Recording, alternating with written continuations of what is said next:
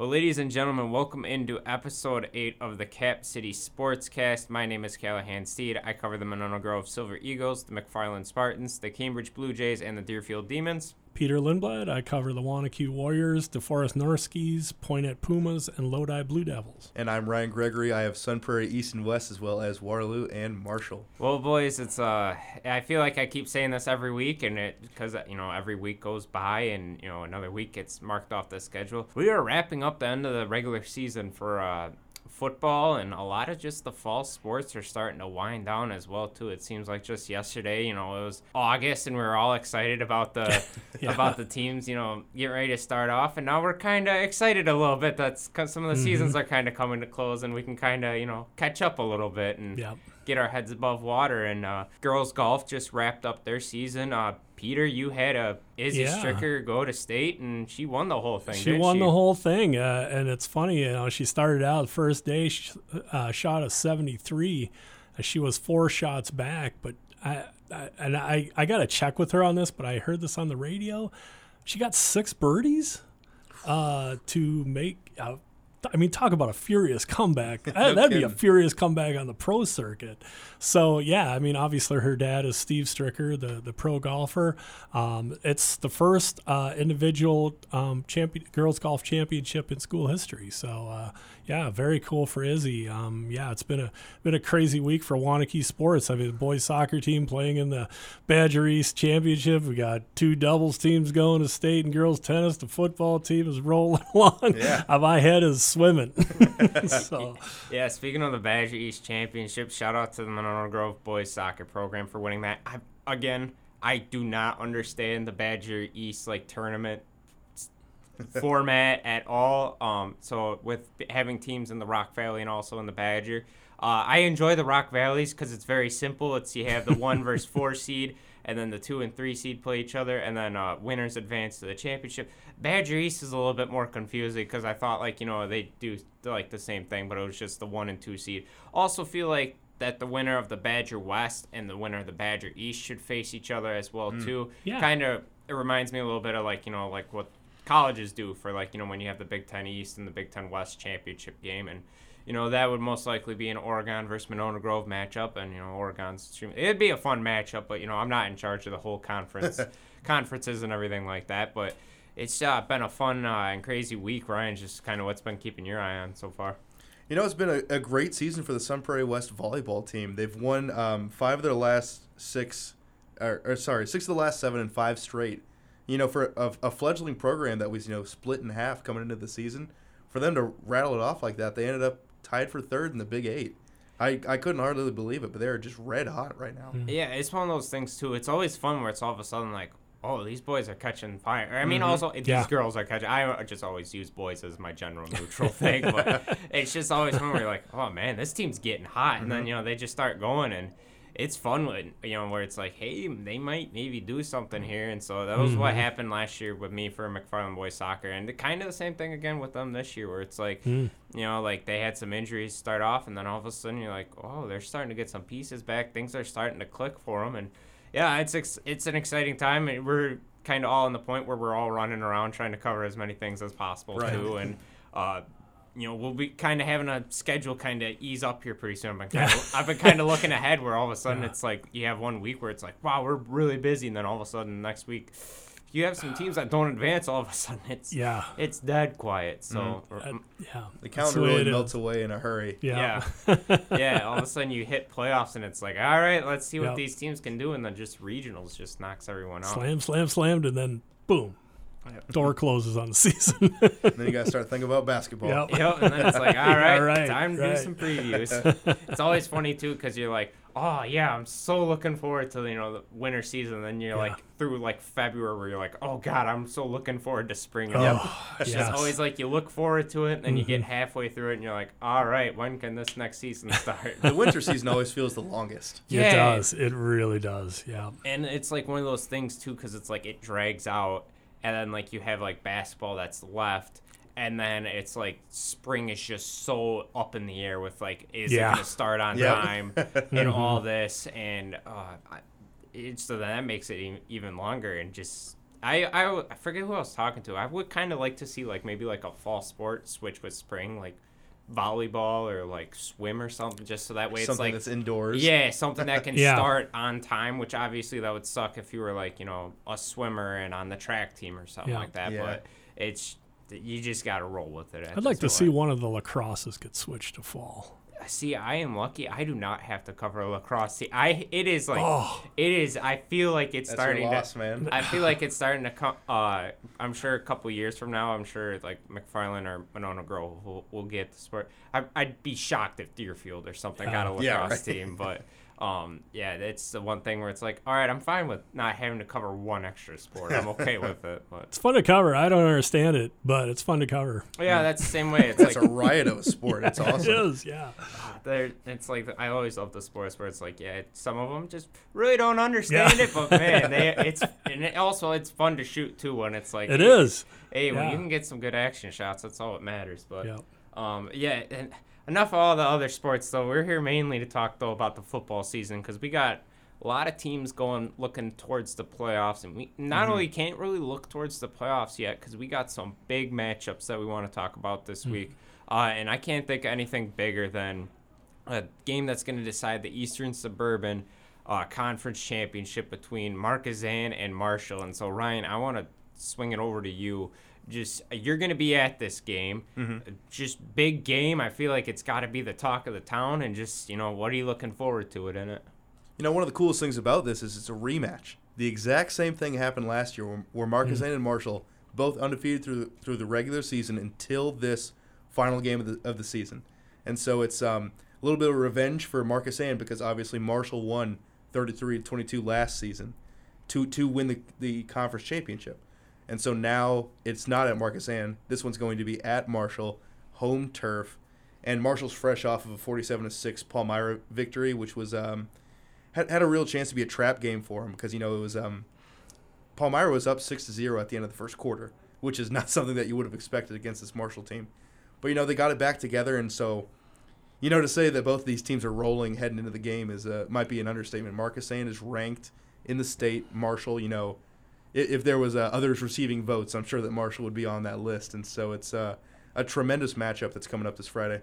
Yeah, I'm just really looking forward to it. I know West Sports kind of had it marked as one of their games of the week. I know They just lost the voting. No, see, you want to know what's funny? I voted for another team for it because I was like, I know Ryan's going to be at that game, and so I was like, You wanted me to get the exclusive? I want Ryan to be there, and just APG is going to be covering this game, and if you want to get all your recaps and stuff, you check out the APG products and all that. Company man over here. Yeah, Wiss Sports is heading to Two Rivers and Chilton. Ooh, I would not know where that is at. Yeah, at me all. either. So, but no. Best of luck to those Yeah. programs.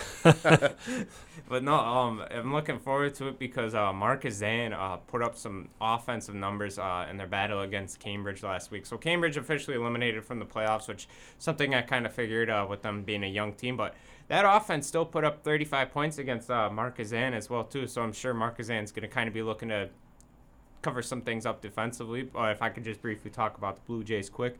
Matt Buckman, again, a couple touchdowns. He threw one touchdown, but he had a lot of drives to get them down the field, and then their guys got tackled like within the 5, and then Buckman would punch it in on a sneak. So Coach Klingbeil kind of joked that the running joke now is Buckman tells all his receivers to get down within the 5-yard line, and then Buckman sneaks it in, which worked out pretty good though for him. They were able to put up some points, run the ball a little bit more.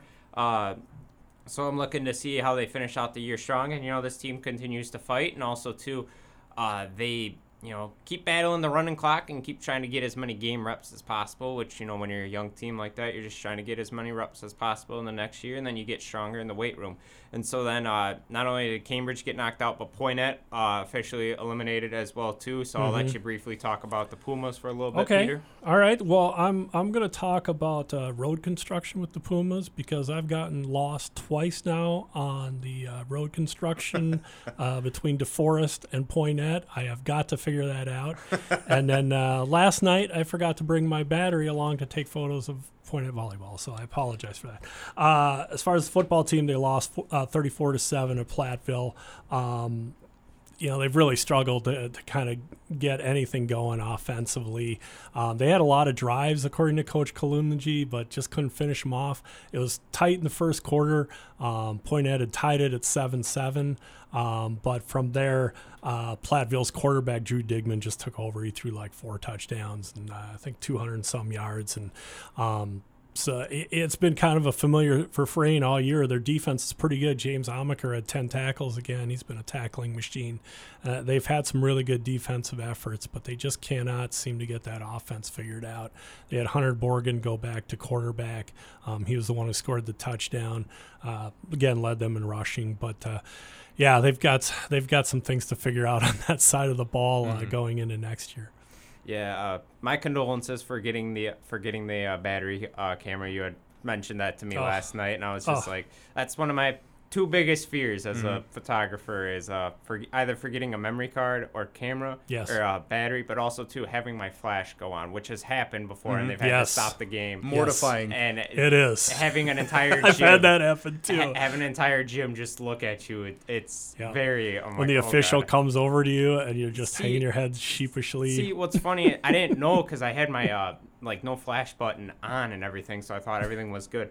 It happened in a volleyball match. Yep, Coach Fortune was Coach Fortune was super nice about it. She, just let me know. The ref, on the other hand, kind of, chewed me a little bit, and I was like, I'm sorry. I do my best with cameras, and it says that the thing's off, and I don't know why it's going on. It happened to me at a gymnastics meet, and people were ready to get the pitchforks out because any kind of like throwing off concentration type of thing in that sport.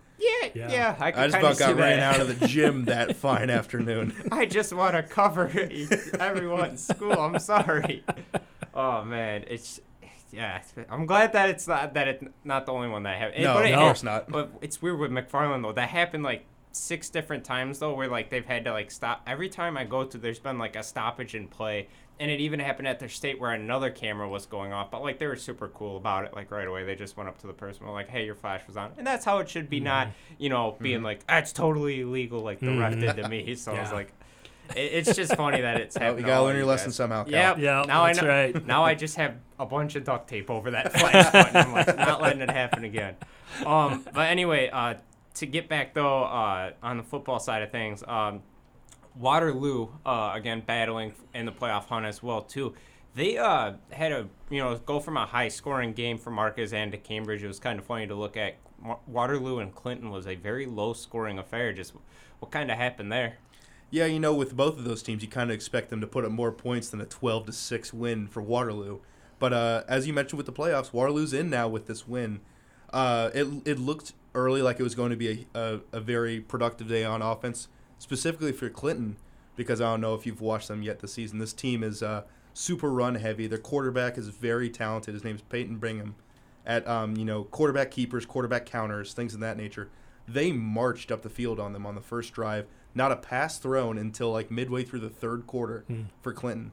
Just that's how well the rushing offense was working. But Coach Joe Janke just told me, they were in a 3-4 to start the game. All they did was switch to a 4-3 and put on a QB spy with Owen Hosley to keep an eye on Bingham, and all of a sudden Clinton can't do anything. Waterloo gets a couple fumbles. Waterloo gets a couple fourth down stops. Not another squeak out of the offense from Clinton. And, Waterloo's offense, tends to do what it needs to do. Waterloo's quarterback, Cal Hush, finds Ryan Sturgill on the left side, and looks like the cornerback has him pretty easy. Sturgill slips it, 33-yard touchdown to tie things up. And then, Benny Marshall does his Benny Marshall thing, where he catches a screen pass on the left side, maybe around Waterloo's 15, takes it all the way up to the Clinton, 6, and Waterloo scores a play later for the go-ahead score. Just a really tactically sound game for Waterloo. Benny Marshall's also their punter and was just pinning them all night. Sometimes you don't really think about the punting game as something too important, specifically in high school football, but Clinton was behind the 8 ball just about every time they touched the ball. And so, you have to give a shout out to the punter sometimes. And Benny Marshall really nailed that for them. And the defense really came up clutch for what was, like I mentioned last week, huge prove-it game for Waterloo.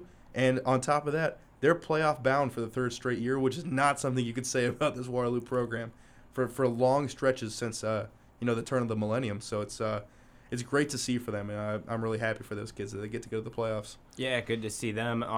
Monona Grove put themselves in a really good position to qualify. So they right now are in the thing where it's like they have a potential playoff berth with the 3 conference wins. The bubble. Yes, the bubble, as we like to refer to it as. It's either you're in or out, don't know, but they can sure things up with a win this week against Fort Atkinson. You know, Fort Atkinson's not going to be will definitely not be an easy test, basically. They've got, they played DeForest hard, and they have some non-conference wins as well, too. But this is a chance for Monona Grove to qualify for the playoffs officially. When I talked with Coach Beckwith, they, their goal beginning of the year was to win conference. That goal is not achievable, but now you want to go to the playoffs, and then also too, once you get into the playoffs, anything can happen. And the reason why they're in such good position is they've won 2 straight, so they beat Sauk Prairie, but then also too, they probably played the best game of the year against Portage for their homecoming game, which is interesting because a lot of time coaches talk about hey, homecoming week could be coaches a lot of hate homecoming. A lot of distractions and all that, but big crowd got them fired up, and I guess it sounded like they just played with a lot of the Monona Grove swagger that they have, and they went out there. Gavin Hablewitz scored a couple rushing touchdowns. Brady Voss again was very efficient through the air. Peter, you've talked about Linsendorf, the quarterback for Wanakee, and how efficient he is at passing. Brady Voss has thrown 2 incompletions, I think, the past 2 weeks. It's amazing. So he had just a really strong game. Coach Beckwith was just saying that he's been playing a lot with a lot of swagger as well, too. Things have been slowing down. So, huge win offensively, great performance defensively as well, too, to hold Portage to only 13 points, I believe it was, is pretty strong feat. So, yeah, now they are completely in the driver's seat. And so we'll have to see what happens when they go down to Fort Atkinson, a game I will be at. So if you want any live coverage of that, check out my Twitter at Calahan Steed, or I think it's at Steed Reporter. I don't know. I have 2 of them, and so it's always like on my personal one, I just have in my bio for scores, updates, check out this one. But yeah, that's the game I'll be at, so I'm looking forward to heading down to that. So Peter, it is at Steed Callahan. All right, is your reporter Twitter. Steed Callahan is my reporter Twitter. So just look it up for you real quick. So if you see a nice professional headshot of me, that's the one you want to go to. If you see a photo of me on at a sunrise, that's not it. That's not the one. But Peter, speaking of Wanakee, I briefly touched on Linsendorf, but another week where Wanakee rolls, and now I believe they're only one of 2 Division I teams that are remaining unbeaten at this point. Yeah, I believe so. Yeah, Division II, I should say. I've got no bubbles. I'm not taking any bubble baths or anything. I've got teams that are either in or out. So Wanakee is definitely one of them. Linsendorf, you could say he had an off week. He was only 11 of 18. Wow, but 7 incompletions. Yeah, I know. Yeah, it's like I think he's had 7 incompletions all year going into that game. But anyways, I think he threw for 4 touchdown passes in the second quarter as Wanakee just pulled away. Again, all 3 phases working good. They got off on the right foot when David Emmerich took the opening kickoff 90 yards for a score. And special teams proves big for Wanakee in the postseason. It really did last year, especially in the state title game. They had a big kickoff return that halted the momentum for I forget who they played now, but yeah, that was a huge turning point in that game, and they've been able to do that in the postseason, and they have reliable kicking. So, when you mentioned the punter, pinning teams down, I mean that can really make a difference in the postseason. So, that is something Wanakee emphasizes, is being good on every side of the ball, and that's what they're doing. And what helps with Wanakee is, we always joke about the numbers that they have for their program, but that just helps so much too with their depth. Right. I was listening to the radio station I used to intern at, and they were covering that game, and they had just mentioned Wanakee, they got 3, their third stringers would probably be starters on most high school teams, but it's just they have just that depth, and you can put those guys on special teams, and that a whole momentum swing. Well, Linsendorf, he was backup quarterback last year. He didn't really play much. He played in the Middleton game and led them to a victory, but came off the bench to do so when Quentin Keene got hurt. And he's come in this year, and they haven't missed a beat. And they got another one backup, Gunnar McFadden, who's played really well when he's gotten into those games where there's been blowouts. So, they might have another guy coming up who's going to be pretty good. But they've pitched, I believe, 3 shutouts in a row right now, so that defense is really humming too. They had a couple of interceptions. Danny Cotter took one back for a touchdown right before the half, which made it like 52-0. They beat Milton this week, by the way. So Waunakie's cruising. They're healthy. They seem really primed for the playoffs here.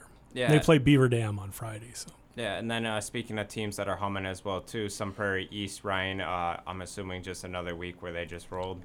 Yeah, Watertown unfortunately had to play Sun Prairie East this past week, which was not fun for them. Sun Prairie East went 69-6. This is East's 5th straight win of at least 40 points. So if that tells you, how everything's kind of clicking on all cylinders. I mean, they were up 36-0 at the end of the first quarter, 50-0 at half. It's if we're talking about East, I need to give a shout out to my guy John Vanderwall, who just signed a preferred walk-on offer to Iowa State. Oh, nice. And so it's if you're talking about Sun Prairie East, you're talking about a school that can put kids on the next level when it comes to the gridiron. Yeah, especially Iowa as well too. You have Ashringa go to Iowa, and now you have Iowa State as well too. Yeah, getting in the mix. Sun Prairie is represented on both sides of the Cy-Hawk rivalry. Yeah. But you got Jerry Kaminsky going to North Dakota. Cortez LeGrant will be a collegiate athlete at some point. They got linemen that are going to go, some level of college football. So it's a loaded team that is firing on all cylinders. And speaking of important players, and you mentioned Ostrenga, his little brother Sam Ostrenga missed most of the early season with a broken ankle, and he is really hitting his stride. He had 2 picks in this game.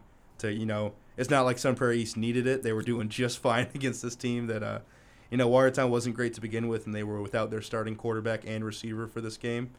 So, it's not like they needed 2 picks from him, but it's great to see him kind of hitting the ground running as he kind of resumes his spot as one of the state's best junior defensive players. Yeah, absolutely. And then another team that is continuing to roll is McFarland Spartans. They won handily in Whitewater. It was kind of funny. I was looking at the scores from Friday after I got done covering Deerfield. I was just kind of seeing how my other teams did. And Wiz Sports had me fooled. They originally put it down as Whitewater won 55-7, and I didn't think anything of it. I was like, wow, good for the Whippets. Yeah, right. And then I was driving home, and I was like, wait, I don't know if that's could be right, and it was not right. And so McFarland, big team effort win. Braylon Roeder threw a couple touchdown passes, 2 rushing touchdowns from Travis Adra and Brandon Dyer Isagiri. So then again as well too, you have a strong rushing performance, but shout out to that offensive line as well too, creating those running lanes for those guys. And so now McFarland has a big matchup against Evansville this week. Past 2 games that those 2 teams have played have both gone into overtime. So I joked with Coach Ackley this week, and I was just like, I'm assuming once you get them into overtime, you'll have them right where you want them and everything like that. So looking forward to see how that matchup shapes up. It's if I wasn't going to Fort, that would probably be a game I would definitely want to hit up as well too. But it's I'm just going to be in Fort, and so that will be for second place for the Rock Valley, and also too potentially playoff seeding as well too. I have no idea how playoff seeding works. I'm always, like, oh, this team should get a higher seed, and then everyone points out to me like, well, they have 4 losses, and so everyone for that. So we'll have to see what happens with McFarland, but they continue to roll. And then Peter, I'll let you hit on your 2 other teams with DeForest and Lodi. Yeah, DeForest, they keep rolling. 5 straight wins after an 0-3 start. They had a little bit of a tough time kind of getting going offensively against Sun Prairie West. It was a defensive battle for most of the first half. DeForest got on the board with a blocked kick return by Cullen Kirchberg, who then later intercepted a pass and brought it back for a touchdown in the second half. They also got a safety in the game, so they were up 9-0 going into the third quarter, so it's still close. And then all of a sudden, DeForest exploded for 29 points in the fourth quarter and put it away. Talking to Coach Mack afterwards, they want to play complementary football. They had 2 of the 3 phases working hoping to get that third, the offense kind of going after a good week of practice. So hopefully they can get everything working right. But they could be a dangerous team going into the playoffs. Speaking of dangerous, you got the Lodi Blue Devils. They bounced back after a tough loss to Columbus the week before. That was really for the Capital Conference. But they went in and let's see, who did they play again? They pounded New Glarus Monticello, who I believe is just going to be New Glarus next year. New Glarus is separated. Yeah, so that'll be interesting. They were able to set up their offense with some turnovers. They scored 28 points in the first quarter, so they really went one going away. Coach Pulls, he said he was a little worried about how they were going to respond.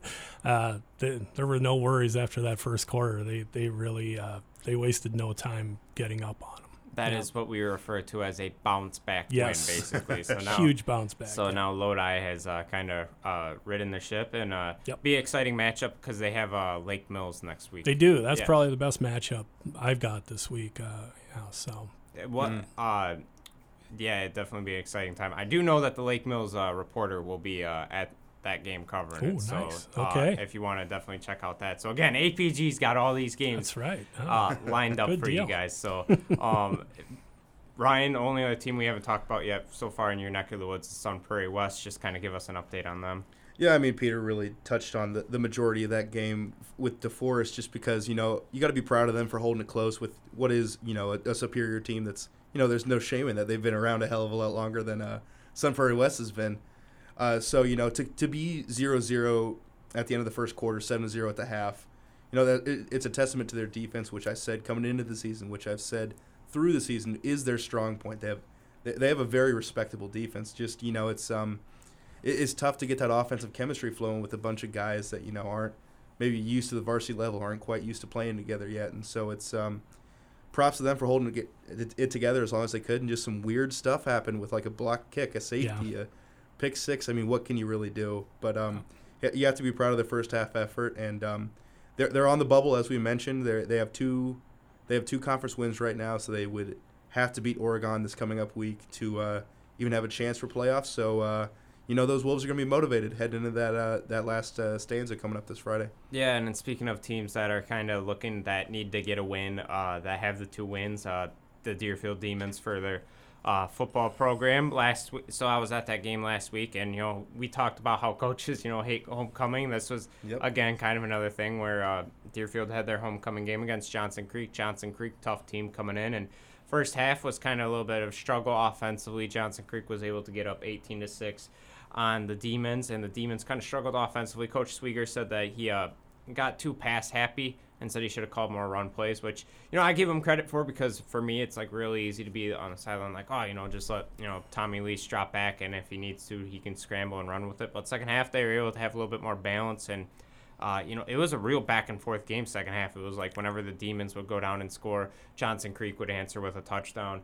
And so then, back and forth, but, Johnson Creek was just able to keep that 2-touchdown lead and hold them off for the rest of the game. So Deerfield needs to win against Fall River Rio, which Fall River Rio is also in the same position as well, too, because, again, the Trailways has just been, you got a bunch of teams that have 2 wins kind of in the middle there. So much like the Badger Large. Yeah. So it is a log jam behind Waunakee and Sun Prairie East. Yeah. Yep. It'll definitely be interesting to see where things kind of shape up after. And so I think Deerfield's got a chance against Fall River. Should be an exciting game, and we'll have to kind of see what happens for it.